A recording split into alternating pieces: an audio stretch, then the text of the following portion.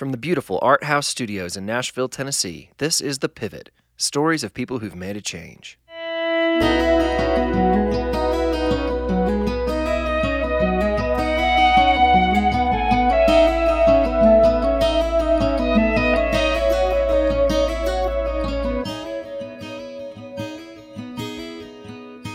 Welcome to The Pivot. My name is Andrew Osenga, and my guest today is Ryan Stevenson.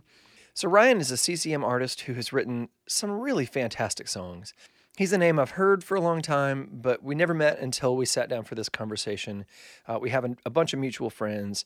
I've heard from a few different people, man, you have really got to talk to Ryan. He'd be fascinating. You know, I talk to a lot of people who start out in the creative realm and then gradually grow to doing something more stable. His story is the opposite. And I was so curious about that. And man, what a just thoughtful guy. And it was a real delight to get to have this chat. He's got some really great things to say about art and why you'd fight to make it. And he definitely fought to do this. And I'm so pleased that people are recognizing his work and that his songs are getting out. That's good. The world needs that. And I really enjoyed this conversation, and I know you will too. So please enjoy this chat I had with Ryan Stevenson.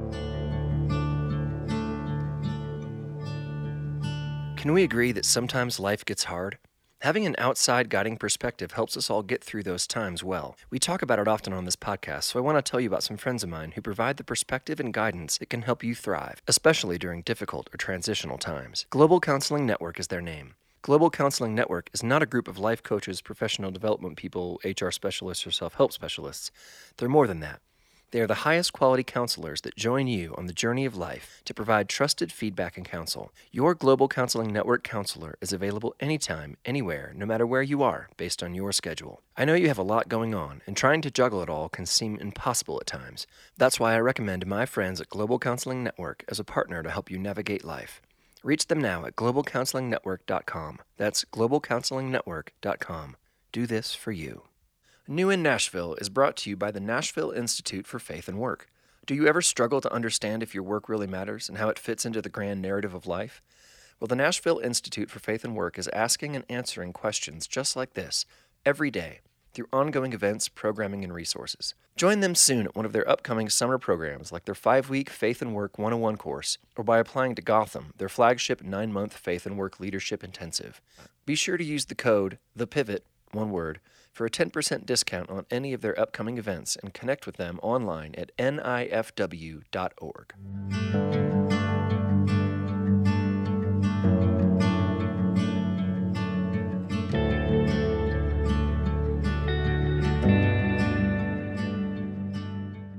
We're literally the exact same age, which is pretty sick. That is nuts, man. Okay, so like I said when you first walked in, I talked to a number of people who have started out their lives in a creative profession, and then they eventually end up in something more quote-unquote stable. Yeah. You have gone the opposite direction. How old were you when you started doing music professionally? Like getting paid to do music? Like quit your job to do music? Which I guess is not the same thing, right? Well, I got signed to a record company, like a major Christian label, in 2011. Okay, what label was that? It was called Tooth and Nail, BEC. Okay, yeah. And I was with them for a short stint. But even after I got signed to that label, I still continued to work on the ambulance for the next 3.5 months. Okay. Yeah, some people think that you get signed and then you have money. Yeah, no, it was not the case. So I continued to work my normal job. I mean, I was going down the road on 911 calls, driving the ambulance, and my songs would come on the radio. And that's crazy. So I did it as long as I could. And then when touring opportunities, it kind of took a little bit of time. Yeah. Okay, well, you got a song at radio now. It's getting a little bit of traction. Now here's some smaller touring opportunities, and you got to do it. It's like you can't, you got to kind of make a decision. And so I did the both as long as I could until I had exhausted all of my sick time, all of my vacation time. And I knew that I was just at a crossroads. I'm either going to continue kind of trying to make the both work, which I couldn't. Being a paramedic is not something that you can keep one foot in and one foot out of. Yeah. You can't cannot be a part-time approach paramedic. No way. You cannot approach the paramedic world cavalierly. I mean, people. It's just not built that way. Because there's so much at stake. There's so much liability. There's so much pharmacology and pathophysiology, toxicology, disease processes, interventions, treatments that you have to, the continuing education that we have to go through all the time to make sure we're up to date on all of our skills and assessments and cardiac dysrhythmias. If you slip and slide on that stuff, you can wind up in really big trouble. Yeah. And people can die. And so I just knew my heart is going in this other direction with my music, and I really want to do that full time. And so I just made the decision, okay, here we go. I can't do the both anymore. And you were 31 years old. And I was 31. I lived a lot of life before all of Okay, it. well, tell me about that life. Where'd you grow up? I grew up in a small farming town called Bonanza, Oregon. Oh, that's so awesome. Surrounded by alfalfa fields and grain and wheat, nestled in the south central foothills of the Cascade Range in the Pacific Northwest. Beautiful, beautiful area. There was less than 400 people in my town. Really? Yeah, really small. I graduated with 52 kids in my high school. In the whole high school? In my class. In your class? Public school? Public school. Went to the same school, kindergarten through 12th grade. No way. That's awesome. And went same kids my entire life. Yeah. So it's like the kids in my class I'd grown up with since we were like 4. Whoever you are in kindergarten is who you are. That's who you're with. That's who you're going to be. Grew up in Bonanza, and I grew up in the church. We went to this little community church right next door to our house.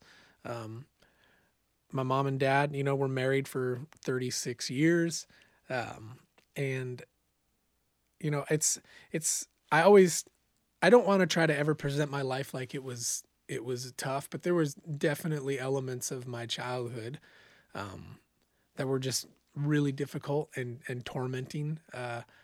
I grew up in an area where there's a lot of wealthy landowners and cattle farmers and ranchers and big business mogul people. And I went to school with their kids. So they lived there. They didn't own them and live in Houston. They lived there. We were surrounded by massive dairy farms and ranches. So you are either one of those kids that belong to one of those families, or you're one of the others. You're one of the workers. You're one of the commoners. And I grew up pretty poor. We lived in a single wide mobile home trailer, less than 1,000 square feet. And I always remember being super aware, even at a young age, that I just felt like less than all, because my friends would come to school wearing Air Jordans, and I would come to school wearing Payless Velcros. Dude, I had the exact same experience in Illinois. It was Jordans specifically. It was hard. Yeah. And that never changed. Like the older that we got, it compounded. Really? And so I kind of grew up, and then I kind of grew up just already feeling kind of like an outcast. When I hit the 7th grade, I came back for junior high, and it was like a massive turning point in my life. All my friends, all my buddies, all my best friends all started to like hit puberty and grow and develop into men, and I didn't. And so I was this extremely late bloomer kid. I didn't hit my pubescent growth spurt, if you will, till my freshman year in college. So I stayed the body of a 6th grade little boy all through high school. You're kidding. It was torturous. And so you can imagine being a 6th grade little boy, like trying to play football with my homies and like just not growing and being the brunt of everybody's jokes and torment. And it really fed this massive chasm of identity complex and insecurity. It just birthed it in me that year. And it just trickled. I mean, I trickled that right into my adult life. When I graduated from high school, And I always loved to play sports, but could never compete because I was just small and super, chunky and chubby and kind of fat, and had to get glasses when I was 15. And oh man, it was crazy. It was before glasses. Yeah, it was before cool. glasses were actually a cool thing to do. Cool options. There's no cool glasses in 1990. And so I went to college. My freshman year of college, I went to school in Eugene, Oregon. Okay. And I originally went up there. I was going to go to the University of Oregon and get a degree in pre-med because I really wanted to be a doctor. But when I got there, I realized pretty quickly, I was away from mommy and daddy for the first time, and I had just grown. I finally hit my growth spurt into manhood, and I was away from my parents. I was away from the shelter and the umbrella of the church, and I didn't walk away from the Lord, but I just kind of cut loose, and there was just holes in my life that I wanted to fill. And so I just kind of went buck wild for my first 2 terms of college and almost got kicked out of school my freshman year. So needless to say, I didn't go down the path of the medical field at that point. Yeah. By the time it was time for me to declare my major, my junior year, I was so far behind. My academic advisor finally came to me and he's like, "Hey, so you got to declare your major now." And I'm like, "Well, it's pre-med."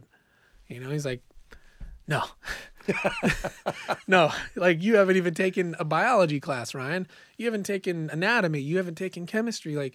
What have you been," he's looking at my transcripts, "what have you been doing the last 2 years?" I'm like, "Well, I've been taking contemporary women poets and Old Testament, and I just been goofing off." And so long story short, I got my degree. I got in and out of college miraculously in 4 years and got my bachelor's degree in education. Did student teaching, the whole 9 yards. Was the thought then you're going to go be a teacher? Yeah, I'm like, well, I'll be a teacher, Teach what? Elementary school, maybe first grade. I don't know. I just wanted to get out of college, and I wanted a degree under my belt, even knowing that it wasn't something that I ultimately wanted to do. And sure enough, man, when I got out and I got my first job teaching kindergarten, my first year out of school, and it was awesome. It was lovely. But then my second year, I got a job teaching high school. And I am 22 years old teaching 18-year-olds Spanish. That's a huge jump. Kindergarten to seniors in high school? Yeah, because I got a job at a private school, and they kind of needed this utility-type teacher that could teach all these things. Okay. So they just threw me in there. They're like, "Hey, we're going to hire you. We want you to teach 7th grade math, 8th grade science, 9th grade writing and English, 10th and 11th grade Spanish 1 and 2. And we want you to be the track coach and a PE teacher." That's insane. So, needless to say, that 1 year teaching in an actual high school setting chewed me up and spit me out. Yeah. And immediately. That would spit anybody out. Bro. That's not. And I found myself, feasible. There was kids in my class that I had grown up with my whole life. Really? Yeah. So you went back to your I went hometown. back to my old hometown in Southern Oregon, and tell you what, being 22 years old and still feeling like a kid, doing parent-teacher conferences with the parents of the kids that I grew up with and having to sit across from people that feel like my mom and dad. It was brutal. And they're like, "Ryan, you're a joke. You're not a good teacher." And I knew it. So at that stage, it's kind of what led us. My wife and I met in Eugene, Oregon when she came in as a freshman in college. She's from Boise, Idaho. Okay. And so which is kind of a big city in comparison. Yeah, for sure. It's the biggest thing I'd ever seen. So we moved from Southern Oregon over to Boise to be a little bit closer to her family. Okay. And how far is Boise, Idaho from my house? 6 hours. Okay. Yeah, and Boise just sits over the Oregon border, so it's not like it's out east. It's definitely right there in the northwest. It's gorgeous. It's amazing. It's a beautiful, beautiful town. I always say Boise, Idaho is literally America's best kept secret. It's just so, so nice. We moved over there and we ended up staying there for the next 13 years. And right when I got back over there, right when we moved there, I was like, okay, I got to get my act together. And I know I'm not going to teach anymore. I hate it. So I'm going to go actually get what I set out to do. So I went to school for 2 years, pretty much full time, and got my license in the state of Idaho as a paramedic. So what led you to wanting to be a doctor in the first place? Just because I always loved the medical field. I did for my senior project, graduating from high school, I did some rounds and some rotations up at the hospital. Really? Yep. And I just fell in love with it. And I just loved seeing how medicine helped people. Yeah. And these cool interventions could literally just change people's lives. It was just fascinating to me, and learning about the body and how we work, how our body works physiologically at cellular levels, and all the chemistry that goes into all that I just loved it. I loved the science of it. Now, there are like a million different things you could do in the medical field. Why a paramedic? Because I liked the element of being in an uncontrolled environment where everything you see is going to be different. Like, it wasn't this controlled hospital setting on a floor and you're just, changing bedpans and wiping bottoms all day or whatever. It was like, okay, we're out on the streets, like ground zero. You were an ambulance paramedic. Yes. I managed a frontline 911 busy city system ambulance. And I was sometimes the senior paramedic on scene and was in charge of the whole thing. And it was my call. Did you enjoy that? I loved it. You loved it? I loved it until about year 7. Okay. How long did you do it? 8 years. Okay. Yep. You probably saw some crazy things. Yes. Are there any fun, crazy things that you saw? I know there were probably a lot of tragic, crazy things. There's a lot of tragic, crazy things. A lot of things that I'll, never forget.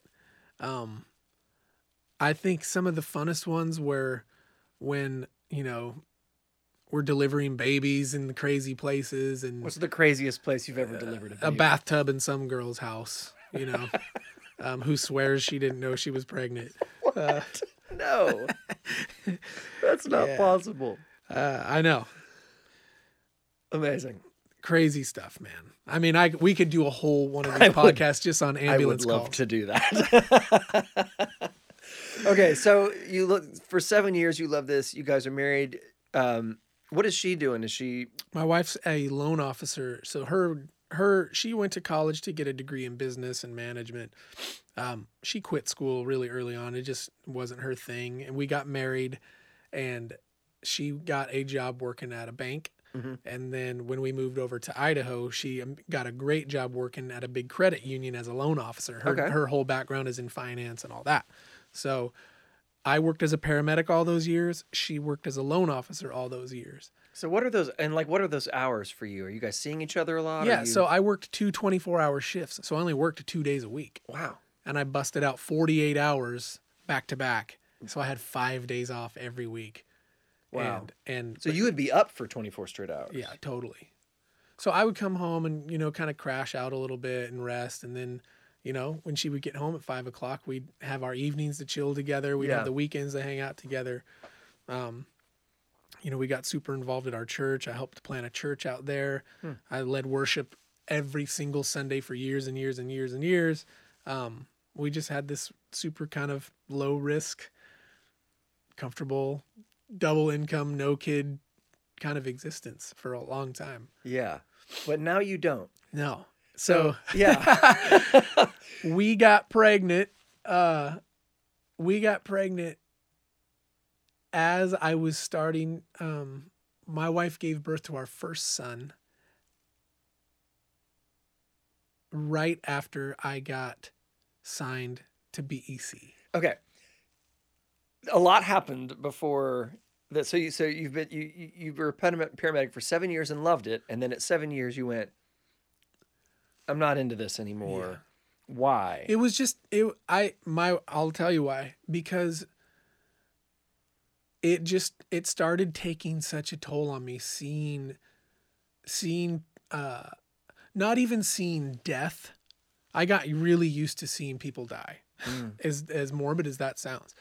I got the thing that started to really get to me was the addiction and the drug world side of that, and the domestic kind of abuse, and the dark, evil, heavy, demonic elements of sex crimes and kidnappings and trafficking. Like, that whole world is so present. And you would see the worst of it. And we would get 911 calls when they would find girls who had been held hostage, and crusty old guys making videotapes, and like, it was just, it got at me, I was like, this is real.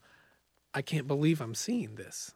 And after a while, it's like, I just kind of remember I went home one day and I just started to become so calloused. And I'm a really sensitive, merciful, just, I wear my feelings out on my sleeve. And I went home one day and my wife was like, you are literally turning into a jerk. Like, I just don't, she didn't say jerk, but I just don't really know you. I don't even know this person you're becoming. And you're just not gracious anymore. And you're short, and your temper and blah, blah. I mean, she just went on and on. I go, I know, trust me. And I just knew, like, okay, I need a change. And I literally began to pray, Lord. And this whole time, all these years, I've been working 2 days a week, but I've been going out and playing music for the other 5. Really? Just kind of slowly cultivating my own little... Writing your own songs. Writing my own songs, going and playing little coffee shops and conferences and camps and any event that would even let me in, I would go do that. I did that for years. And I found that, well, when I would go play one event, it would turn into like 2 or 3 more. I would get invited. So I'm like, oh, well, maybe I actually can do this. I'm getting invited back, which was kind of like a good sign, a gauge of, okay, well, maybe I've got something to say on my own. Long story short, I really began to pray, and I said, Lord, you either need to just completely just remove this whole music desire from me altogether, or just give me such contentment in this paramedic world and give me the strength to do it. And whatever you want. I mean, I give it up. I lay this whole thing down at your feet, because I hadn't before that. I'd never, ever surrendered any of that. It was like a turning point in my life. And it was, sure enough, like right after I said, Lord, whatever you need to do to just break through in my life, just do it. And he really immediately began to answer those prayers. And what did that look like? Not the way I thought it was going to. I ended up going on a 911 call, where I was the paramedic in charge of that call. It was my call, and it wasn't even supposed to be our call. It got dispatched to another ambulance, but I knew the area and I knew we were way closer. So we jumped it. I was like, "Yeah, we'll take that. The other unit can stand down." Came out as a lightning strike. And sure enough, this lady, she was 40 years old or so. Her and her 2 little boys and her mom were out hiking up in the foothills just north of town. They were looking at property to buy. They wanted to build a house and buy some property, build a house up in the hills, kind of overlooking the valley up in Boise. And this freak storm comes out of nowhere. They all start running back to the car, oh, we're going to get wet, and they start hoofing it back to the Suburban, and they hear this boom and just this massive explosion. Sure enough, lightning zapped her right in the top of the head and just killed her. Oh my God. The mom, the grandma, loaded up the 2 little boys, drove a mile down the road, and come to the first house she could, called 911, drove a mile back. By the time we got there, we were about 10 minutes out or so, which is typically a good amount past your window of being effective at all in kind of, CPR and resuscitation. Yeah. And I remember kind of thinking, well, she's not going to make it. She was burned real bad, just smoldering in the grass. And it's like, I don't want to leave her here, obviously, in front of her kids. Let's put her in the ambulance and let's just drive to the hospital. So I put a tube in her lungs, got some IVs going. We started doing really good CPR. I was breathing for her, and we revived her in the back of the ambulance on the way to the hospital. Long story short, she ends up making a full recovery. She survives. Really? Complete miracle. She's in rehab for about 11 months or so, but with it. And about a year later, her and I met up at a banquet that was like showcasing the biggest noteworthy calls from the year before. Really? Matt Lauer from the Today Show was flying out to Boise to interview her. She was on the Today Show. She was on Larry King. It was this massive national story of survival. I guess that doesn't happen very often. But nothing was ever said about the paramedic. Really? It was just about her survival. And so, which that's fine, you know, and it literally like just, I didn't even think about that. But when we had met up, the more she got to know me and know my family, she was like, man, there's just something more to you than what you're doing now. And she's not a believer. She's not in the church. She made it very clear from the get-go, like she wants nothing to do with anything spiritual or Jesus or God or Christianity. She was super abused by religion growing up, and so she's just it's super distasteful to her. But she just loves me, and she just wants to support me. She's like, man, if I can ever help you, how can I ever help you? Just let me know. I'm like, okay. Right before her and I had this conversation, I'm putting some pieces together here. Sure. Right before I had this conversation with her, about 2 months before that, this guy calls me up, and he's like, "Hey Ryan, I'm doing this Battle of the Bands thing at the Idaho State Fair. I need 10 bands, and I have 9. And if I don't have 10 bands by 4:00 today, they're not gonna let me do it. Will you please help me? Will you just come and enter this thing so I can so these other guys can play?" Yeah. I'm like, and I was like, no, man, like I'm not, I think I'm kind of a big deal, you know, like I'm not going to come play at the horse gazebo at 3:00 in the afternoon where there's nobody, you know, I'm above that. And the horse gazebo. The horse in Idaho. gazebo with all the wood chips, you know, like it just was not this prestigious setting to be at where I felt like I had arrived, obviously. And this still small voice was like, get over yourself, get off your high horse. You need to do this. Yeah. So I was like, fine, I'll do it. Yeah, I'll help you, Ron. So I went and did that, and I ended up winning the whole thing. And the grand prize was $1,000 and studio time at this one studio. Mm-hmm. And I'd been wanting to get into that studio forever. I just never had any money. Well, this got me my foot in, and I could record one song. So when this whole lightning strike thing went down, and she's like, "Hey, how can I help you?" I said, honestly, it feels weird for me even asking, but I have this opportunity. Like these guys, I just won this thing. It got me studio time at this dope studio that I've always wanted to get into. Like I can't just go in my room anymore and cut a demo on a 4-track. Like those days are long gone. I need to record, and I've been writing songs for 10 years. You write pop songs. Yeah, so pop songs. Those aren't bedroom productions. Yeah, and like I have this arsenal of songs, but I have 5 that I think are pretty good, that I could actually shop around and kind of make my presence known. Maybe.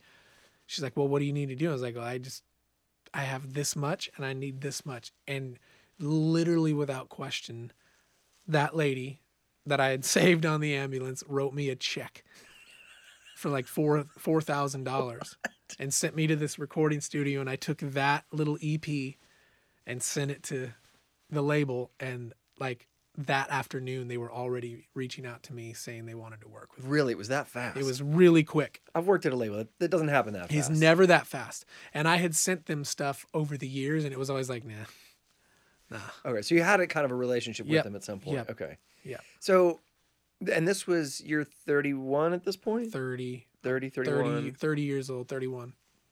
Okay, so you sign a deal, but you keep doing the ambulance gig. I keep working on So did they ambulance. just release the EP that you had recorded? Yep. So they licensed it. Oh, nice. And they worked a single to CHR radio. Got it. And so that's the song you heard when you were... Yep. So I'm driving down listening to Air One, and my first song, Yesterday, Today, Forever, comes on. Like, oh my gosh, I've made it. That's got to be a pretty cool feeling. It was amazing. And all my coworkers were like, it was like the talk of the town, like, Ryan, this paramedic is like on air one. Like, Yeah. It was just crazy. But you're still doing... But I'm still like, I knew, well, I can't just quit. Like, we have a mortgage and I have a child now. And so I knew that I had to keep going until something changed. Okay. So what changed when you decided to quit the ambulance? Nothing. That's a big decision. Nothing changed. Nothing just changed. knew that I had to make that decision. Because I was going to have to either turn down touring opportunities that actually helped me grow in that. Yeah. Or I was going to have to just stick with the paramedic thing and basically shut my music career off after I had just gotten this huge opportunity. Yeah. So we jumped. My wife and I say all the time, we literally jumped off the cliff together, holding hands. Just, wow. and we ended up living off of her 401k for like the next 3 years. Like we just didn't have any money. We just broke. And then 10 months into that deal, I got dropped. 10 months in?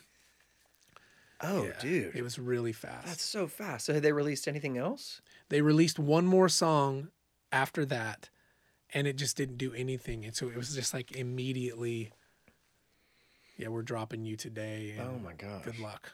So, okay, so I got dropped from my first deal. I was 22, 21 or 22, single, no, you know. And it destroyed me, and I didn't have anything to lose. What was that like? Dark. I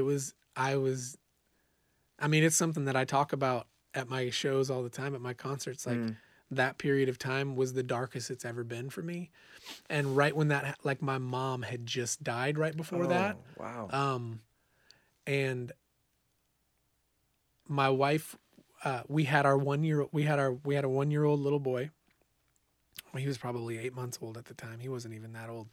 And my wife was pregnant with our twins.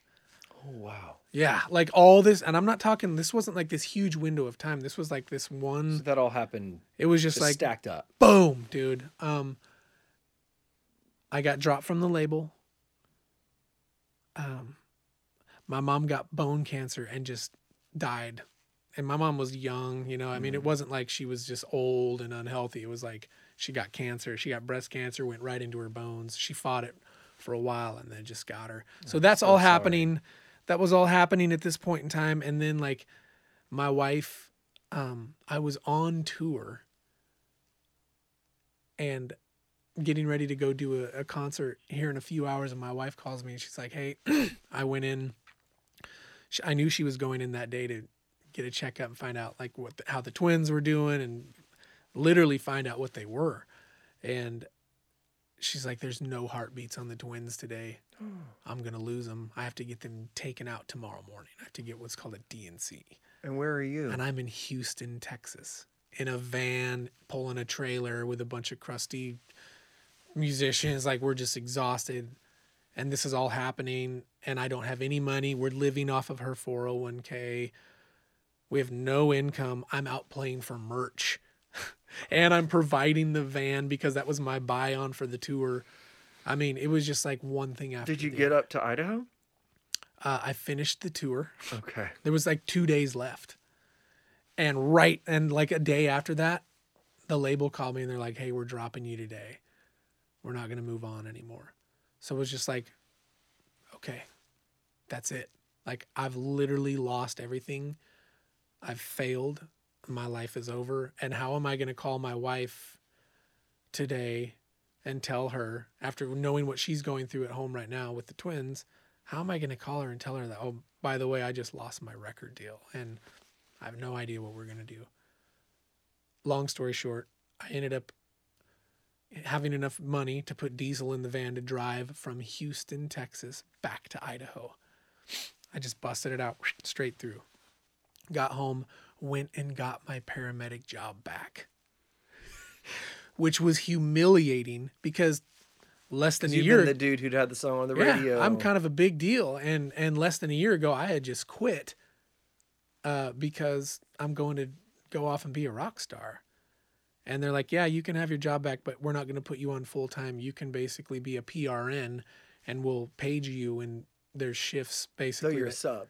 That nobody wants to work. So I was working like race car standbys, concert standbys, weekend shifts on a Sunday night shift. Like just, I mean, it was dark.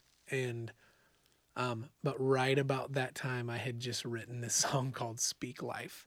Mm. And I was just like, well, I'm just, even in all of that, when all this was boiling down and I felt like my life was over, I still felt the Lord say, I've still got you.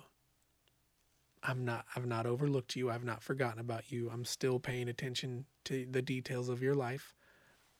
The people who you were aligned with before is not who I want you aligned with long term. This was just a season, and I just want you to keep writing songs and just make calls. So for the next year and a half, I was completely independent again. No manager, no booking agent, no label. I got on the phone and cold called churches and booked myself like 120 shows just on my own, playing for love offerings and acoustic guitar, renegade style. And I just went and did that. And during that time, like, I started working on a little independent record. And one of those first songs that I recorded was a song called Speak Life. And I recorded it here in Franklin. And which kind of, that whole season just sparked this season that I'm in now. Because that song became how did Toby hear that song? So I know this song, I mean, it was a big Toby Mac hit. My daughter loves that song. Yeah. Like, just sort of has it on a little iPod and bounces around to it in her bedroom and singing it into her hairbrush. Man, it's crazy how that all happened. So when I got dropped and I knew like, well, I'm not going to quit and I'm not going to give up because I'm not a quitter. You know, I sulked for a little bit and but not being a quitter, I mean, yeah. It doesn't matter if you're not a quitter at some point. I mean, when you get that much against you, Totally. I mean, it was devastating. Yeah. I was like, okay, well, obviously I'm fighting a battle that I'm not going to win. And I would hear, I would just hear people whispering around town and stuff. And it really got to me. Like, somebody already tried something with him. He was already on a label and it didn't work. So, so I started a buddy of mine set up a co-write for me and it popped up on my Google Calendar. I just happened to be in Franklin and it said co-write with this producer writer in town. I'm like, nah, I'm not doing it. And I just sat there and it was like, again, that still small voice that I always call it like my nudge. It was like, don't cancel this. So I called him back. I was like, hey, don't cancel. I'm going to come do this thing. We'll come to find out he had just canceled on me. But his publisher was in the building and saying, hey, he's on his way here right now. Like, don't cancel on him. So we ended up, I walked in the door and he's like, hey.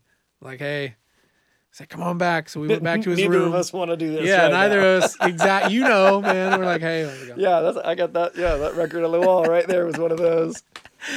And he's like, well, what do you want to work on today, man? I'm like, well, I just started this song. I've got this concept. I got this title. I've been working on this tune.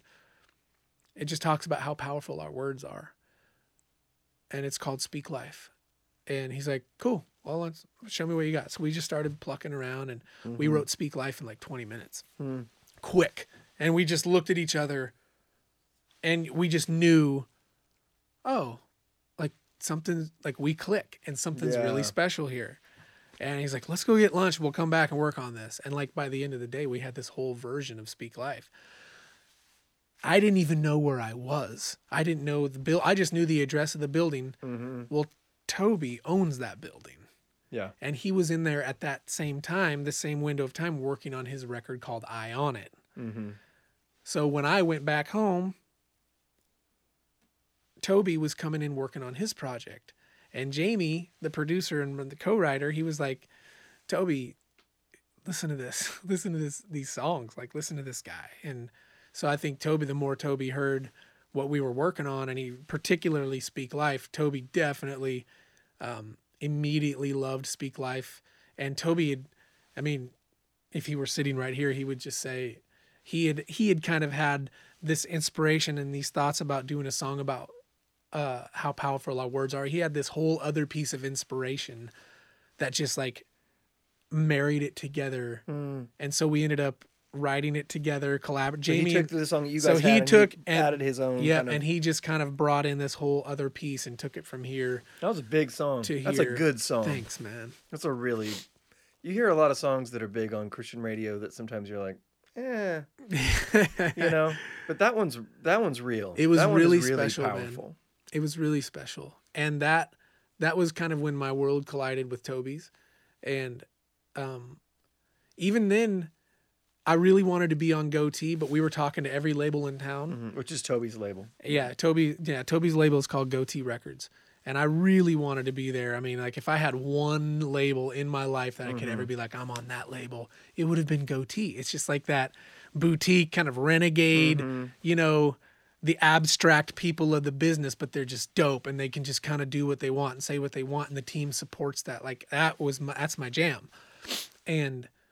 But even they weren't like, oh yeah, we want to sign you. It was like, well, we love all your music, Ryan, but we just signed 2 bands and we're a small team. There's only 4 people that work there. Yeah. So we kind of just need to see where the team is at collectively and if we can get engaged or not. And that was kind of my like, well, that's kind of a subtle no. Yeah. But you're not telling me no, so I'll just kind of hold out. Meanwhile, you're still a part-time paramedic. Meanwhile, I'm still working as a paramedic and going out and doing little cold calling shows for love offerings, getting $14 a pop at a Lutheran church in a strip mall, and living off my wife's retirement and exhausting our finances and barely paying our mortgage, barely eking by, having to sell vehicles. I mean, it was really thin, really tough. And every label in town here was like, man, because Speak Life had happened and they knew that I had written that, everybody would take a meeting with me. Sure. But they're like, oh, well, you don't want to just write songs. You want to be how old? You want to be an artist? Yeah. You're 32.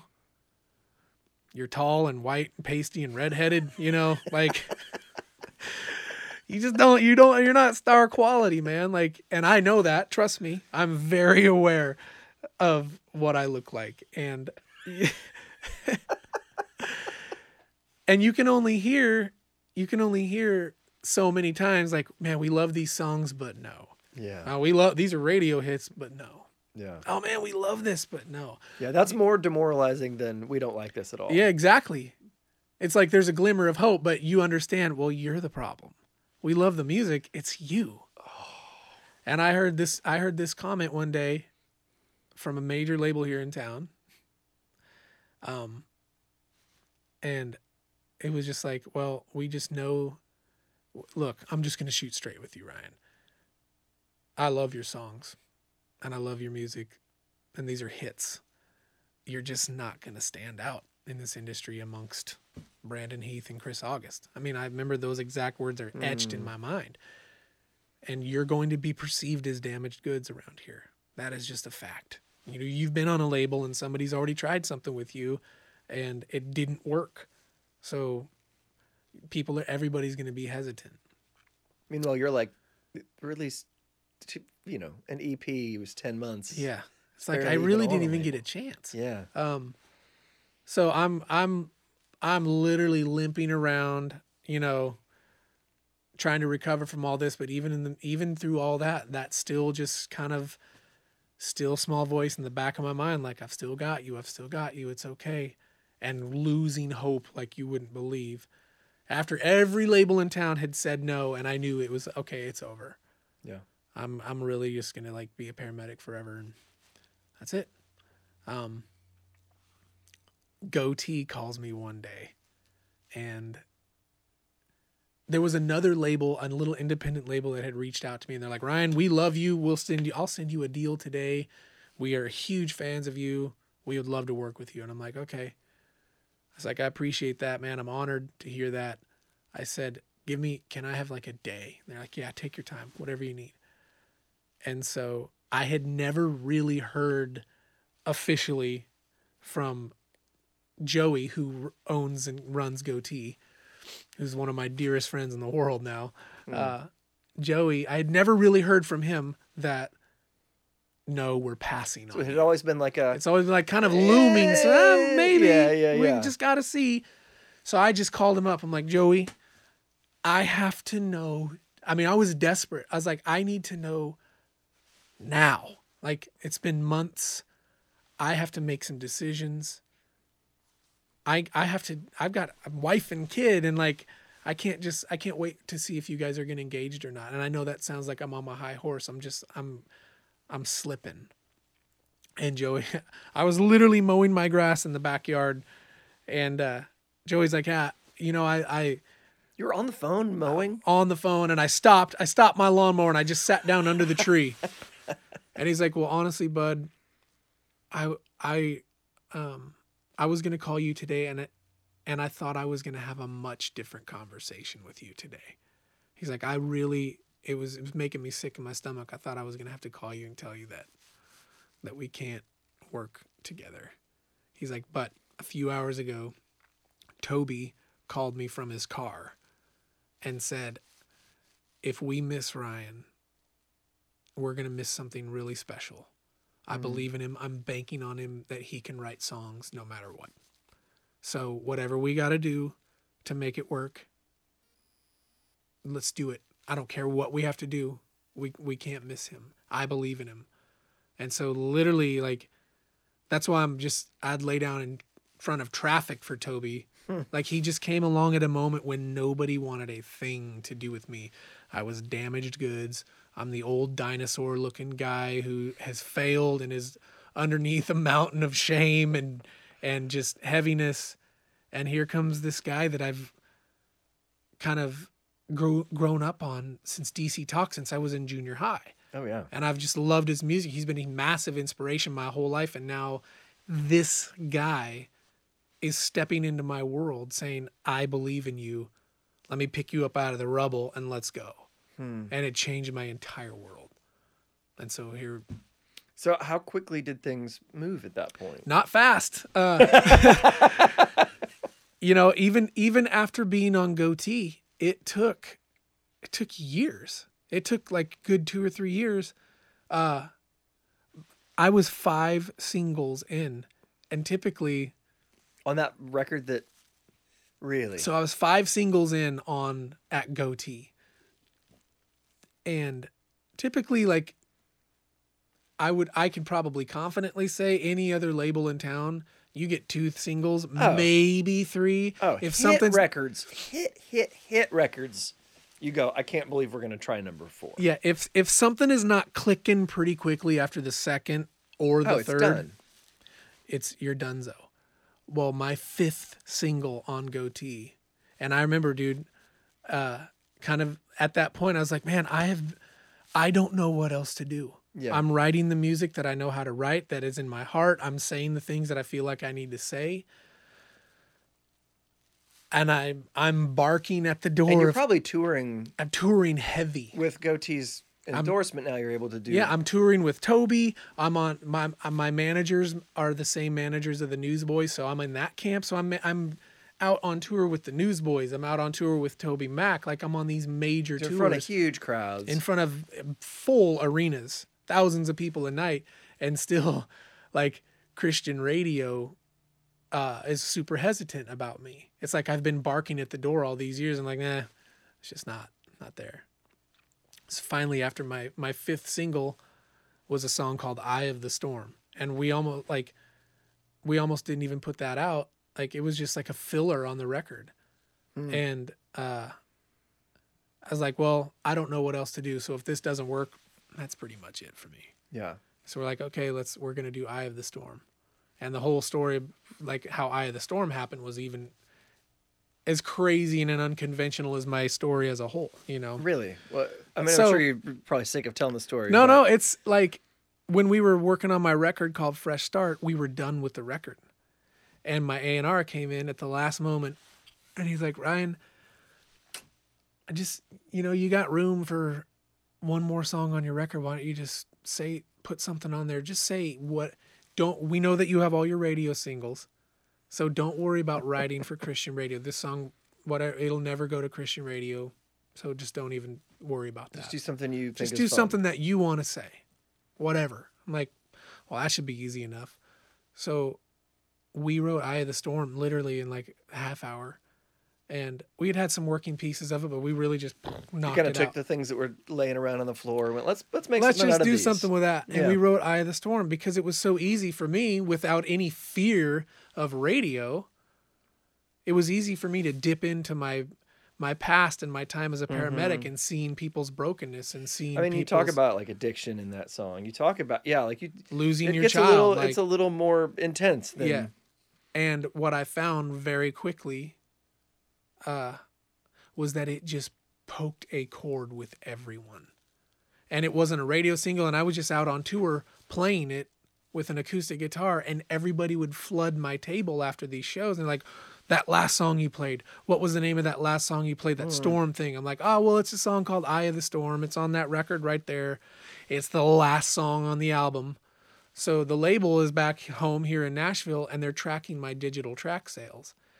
And they see this random song, Eye of the Storm, like up at number 1, getting all these crazy downloads. And like, what is going on? I'm like, well, the only thing I'm doing different is I'm just playing it live at the end of my set. So they're like, wow, so we all that's noticed enough to drive that. We knew that it was the same reactive. story as like Sheryl Crow's All I Want to Do. Her first single was that too. It was like a hidden track on her first record that became her big hit. Yeah. I love stories like that. So because then people get to know you as not the you that is trying to put on a face to make radio like you, but they're getting to like the thing that you actually care about. Get to know you as an artist. Totally, man. That's great. That's great. Okay, so that song is a huge hit. That year it's one of the biggest songs in that whole genre. It was the biggest. It was the biggest song. Yeah. Okay, so now you're at this place where you've got a hit record after all of this that you've been through. What does that year look like of your life? Your family's living in Idaho. You got a hit record on the radio. You're having a tour like mad. Mm-hmm. You have 2 kids at this point? Yep, 2 kids. So the good and the bad, what does it look like to have a hit song? The good is it provides a little bit more financial stability. Sure. And it takes that pressure off of like paycheck to paycheck mentality, which lessens the stress in a home immensely. Yeah. We went from living off a 401k and being dirt poor and broke to, well, we can pay our bills now, and like we're not super strapped. Like we can kind of be a little bit more comfortable and breathe. That's one thing that it means. Another thing that it means is it provides a good amount of residual opportunity to go out and keep playing concerts, and to, when you have a big old massive hit song, other people want you on their tours too. Yeah. And so it provided all kind. It went from us having to call and try to go play to me booked out over a year in advance. So are you traveling more? Are you traveling the same amount? I mean, obviously the shows are different. Yeah. I'm traveling about the same amount of time. I do about 100 shows a year. Okay. I stay pretty darn busy because that's, really the majority of how we even live and survive is going out and playing live and being able to sell my CDs and merch and stuff. Yeah. But it was definitely really hard living in the Pacific Northwest, but every tour that I've been on leaves Nashville. And it's not like Idaho is... And it's not like it's easy to get It's to. not like you're in L.A. Right. You're It's not San like Diego. a direct flight where you can just hop out there. It's like 2 flights, a full 7-hour day travel. So you have to leave 2 days before Totally. the tour leaves. Mm-hmm. And it just started to take such a toll on our family. And my wife, I have no problem saying it. She's so strong. She's a pillar. She's a rock. She's really the only reason that we can do this because she's just so secure and comfortable in her own skin about just being a mom, and this is our life. And we've been through tons together anyway. So this is like not, other than the fact that we're apart a significant amount of time, isn't catastrophic for us. You know what I mean? It's like, well, this is our life now and it's our new normal. But after this last season, about a year ago, I remember I had been out on the road for 10 days. I was only gone for like 4 days, and she calls me up. She's like, I don't know what's happening, but you've only been gone for 4 days, and I feel like you've been gone for a month. and I can't do it anymore. I can't, like, we just need to be together. We need to be a family, and I can't handle you being gone for 3-4 weeks at a time anymore. Whatever we need to do, let's do it. I'm like, okay, I agree.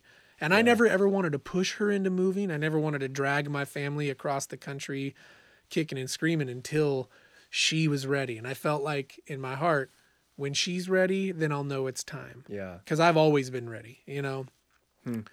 And so we miraculously, like, the Lord just opened up this house that we found right in downtown Franklin, this cool little spot. Oh, cool. And we bought it. Like, we got a home loan as a self-employed musician. I mean, there's just a lot of things that don't make any sense. And the Lord just, like, kind of rolled out the red carpet for us to just come back here.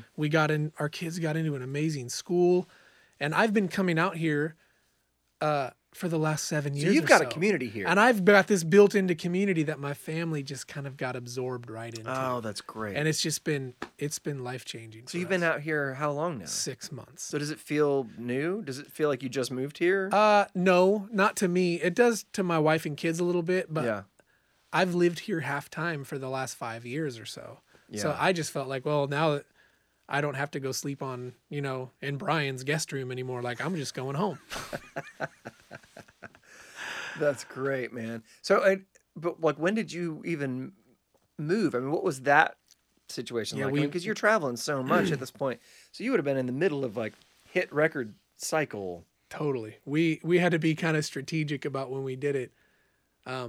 Our oldest was in kindergarten, and we could have moved last December, but we didn't want to pull him out of school and start him over at a new school in January with it. We were just like, so my wife and boys still lived out in Idaho, and I had already bought the house here in Franklin. So we had 2 homes.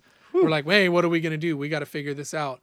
So we waited it out until Keegan, my first grader, my kindergartner at the time, when he was done, then we moved. Mm-hmm. And we started them both over at a new school here in Franklin, sold the house in Idaho, and just lock, stock, and barrel transitioned right across the country. Yeah. Yeah, that's great.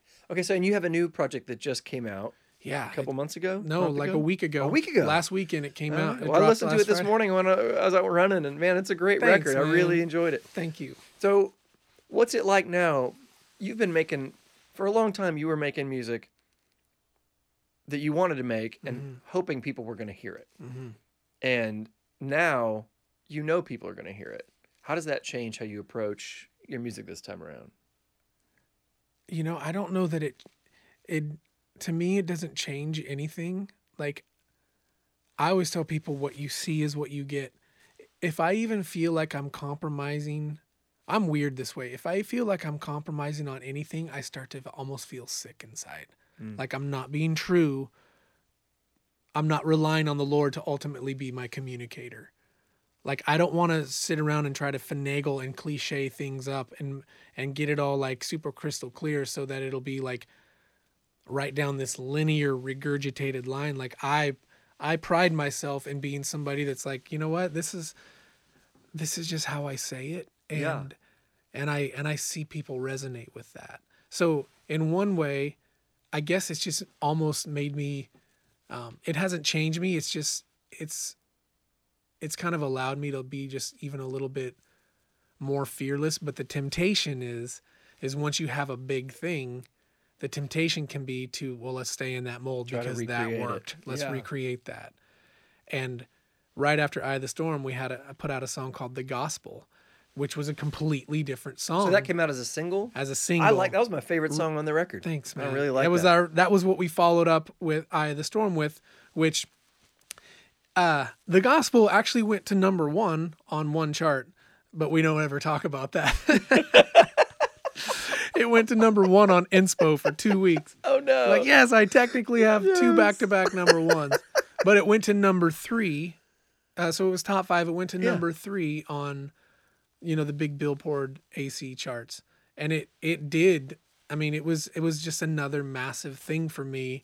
And so, like, when we saw that one work as well, it just kind of, it kind of gave me a little bit of assurance in my heart of like, okay, I don't have to recreate the same thing every time.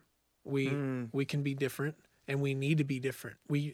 It's vital that we don't follow a formula. Well, and the fact that your first big hit was a song of you not trying to get a big hit Totally. is a really helpful way to start. Yep. And I can attest to the same exact thing with Speak Life. Like Speak Life was just something that was on my heart, and I didn't even think about a radio program director hearing it or a radio promotions person shopping it out to radio. I just wrote a song that came from a disgusting church split and families being divided and gossip and poisonous rumors and bickering. Like that's what birthed Speak Life. So I wanted to talk about something real and show people, because the Lord convicted me heavily, like, look at the power of your words. They have life and death in them. And so I guess it's just easy to encourage people at this point, man, especially, songwriters and particularly pop songwriters. Pop songs can be kind of they can be tricky. You know, it seems like they're easy, but they look really easy hard until you try to make them. Exactly. And I would love to just encourage people to like be fearless and say what you need to say, because it's typically those are the things. A song birthed in the head. This is my quote. I'm just going to coin this. A song birthed in the head will reach the head, but a song birthed in the heart will reach the heart. And there's something that happens when you approach it from your head or when you approach it from your heart. And I always try to write every song that I've ever tried to come up with quick on the fly, just like, oh, this sounds cool and this is a dope melody and it's kind of a cool, funny little quirky lyric. Doesn't do anything. But when I just get raw and I'm like almost weeping at my guitar and my piano, I'm just saying things from my gut. Those are the things that people believe. Yeah. Yeah. Oh, I love that. I'm gonna use that quote, but I will attribute you every time. Yeah. That's a good quote. We'll end with this. People come up to you or me thinking that it's you because we look very similar. And they say, okay, I've done a job for 10, 15 years and I want to quit my job and go do, whether it's music or be a novelist or a playwright or whatever, something creative, something different. What do you say to them? Because I imagine people come to you and they talk to you about that because your story is so unique. Totally. I guess my answer to that or my reply to that is when the Lord has something that he has for you, you don't ever have to go bang down a door to go do it. He will orchestrate your circumstances to do it. And I learned my lesson the hard way early on when I would go out and bang on doors and ask people to let me in and like, oh man, I want to do this. And it was every time anything opened, it was like always this kind of lukewarm, minimal success where there was kind of like a flash of something cool there, but nothing was ever felt right. It wasn't really until the point where I was just like, okay, Lord, whatever you want. That he just began to orchestrate my circumstances. Like he is a mastermind, brilliant crafter and orchestrator of our story and our circumstance. And I feel like it's in the mundane phases of our life where we feel like nothing's happening, that he's drawing really close to us and pruning and purifying and just walking alongside of us, using those details of our lives in those seasons to really begin to shift us into the mainstream of the purposes that he has for us. And for me, that took 8 years being a paramedic, where I got to be kind of like David on the backside of the mountain, where all my buddies were out getting record deals. Like guys that I came up with in college were all signed to major labels and they're stars and they're doing their thing. And I'm in Idaho being a paramedic and I'm missing out on my dream, when in reality, this whole time, almost a decade, the Lord plucked me out of this spot, said, no, I'm going to keep you right here for the next little while. And we're going to walk and we're going to grow and we're going to grow up and you're going to experience some life and you're going to see people. You're going to get a really healthy perspective on life and what people actually go through. And then when it's time, I'm going to just go ahead and set you back over there. And so I guess it's just easy to encourage people you don't have to go looking for it. If there's a dream in your heart, I feel like the Lord has placed those dreams there, but you need to align your dreams with His. Yeah. I feel that I know what you're saying. That aligning is important because I think it's easy to make an idol out of something. Totally. And worship something that we don't think we're worshiping it, but we fixate on, this is the thing I need and I want. And maybe that's a skewed version of the thing that maybe the Lord has really put on our hearts. Totally. And what good father wouldn't want to give the best gifts to his kids?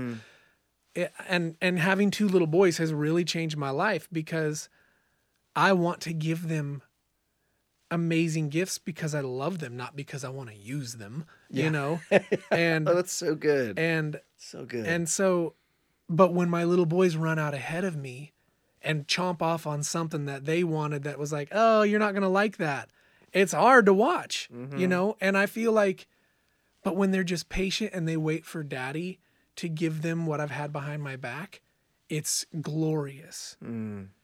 And so I guess that's just my encouragement to people. What the Lord has behind his back for you is way better than anything that we're going to go try to chase down on our own. But we just have to wait for him. That's good, man. That's good. Thank you so much for coming by. Of course, man.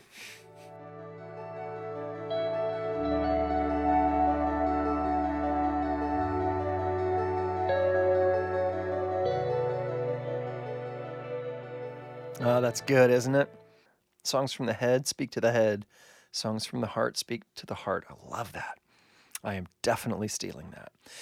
Ryan, thank you so much. It was a real treat getting to spend this time together, and I really got a lot out of this conversation, and I'm sure our listeners did too. For those of you listening, thank you so much. For more information about Ryan, you can find that at ryanstevensonmusic.com and on Instagram and Twitter, all the socials, at Ryan S. Music. Also want to say thanks again to our sponsors, the Nashville Institute for Faith and Work, nifw.org, and the Global Counseling Network, globalcounselingnetwork.com. Of course, if you want to know more about me or this podcast, andrewosenga.com, everybodypivots.com. Thank you so much for listening. Can't wait for next week's episode. Until then, go do something awesome.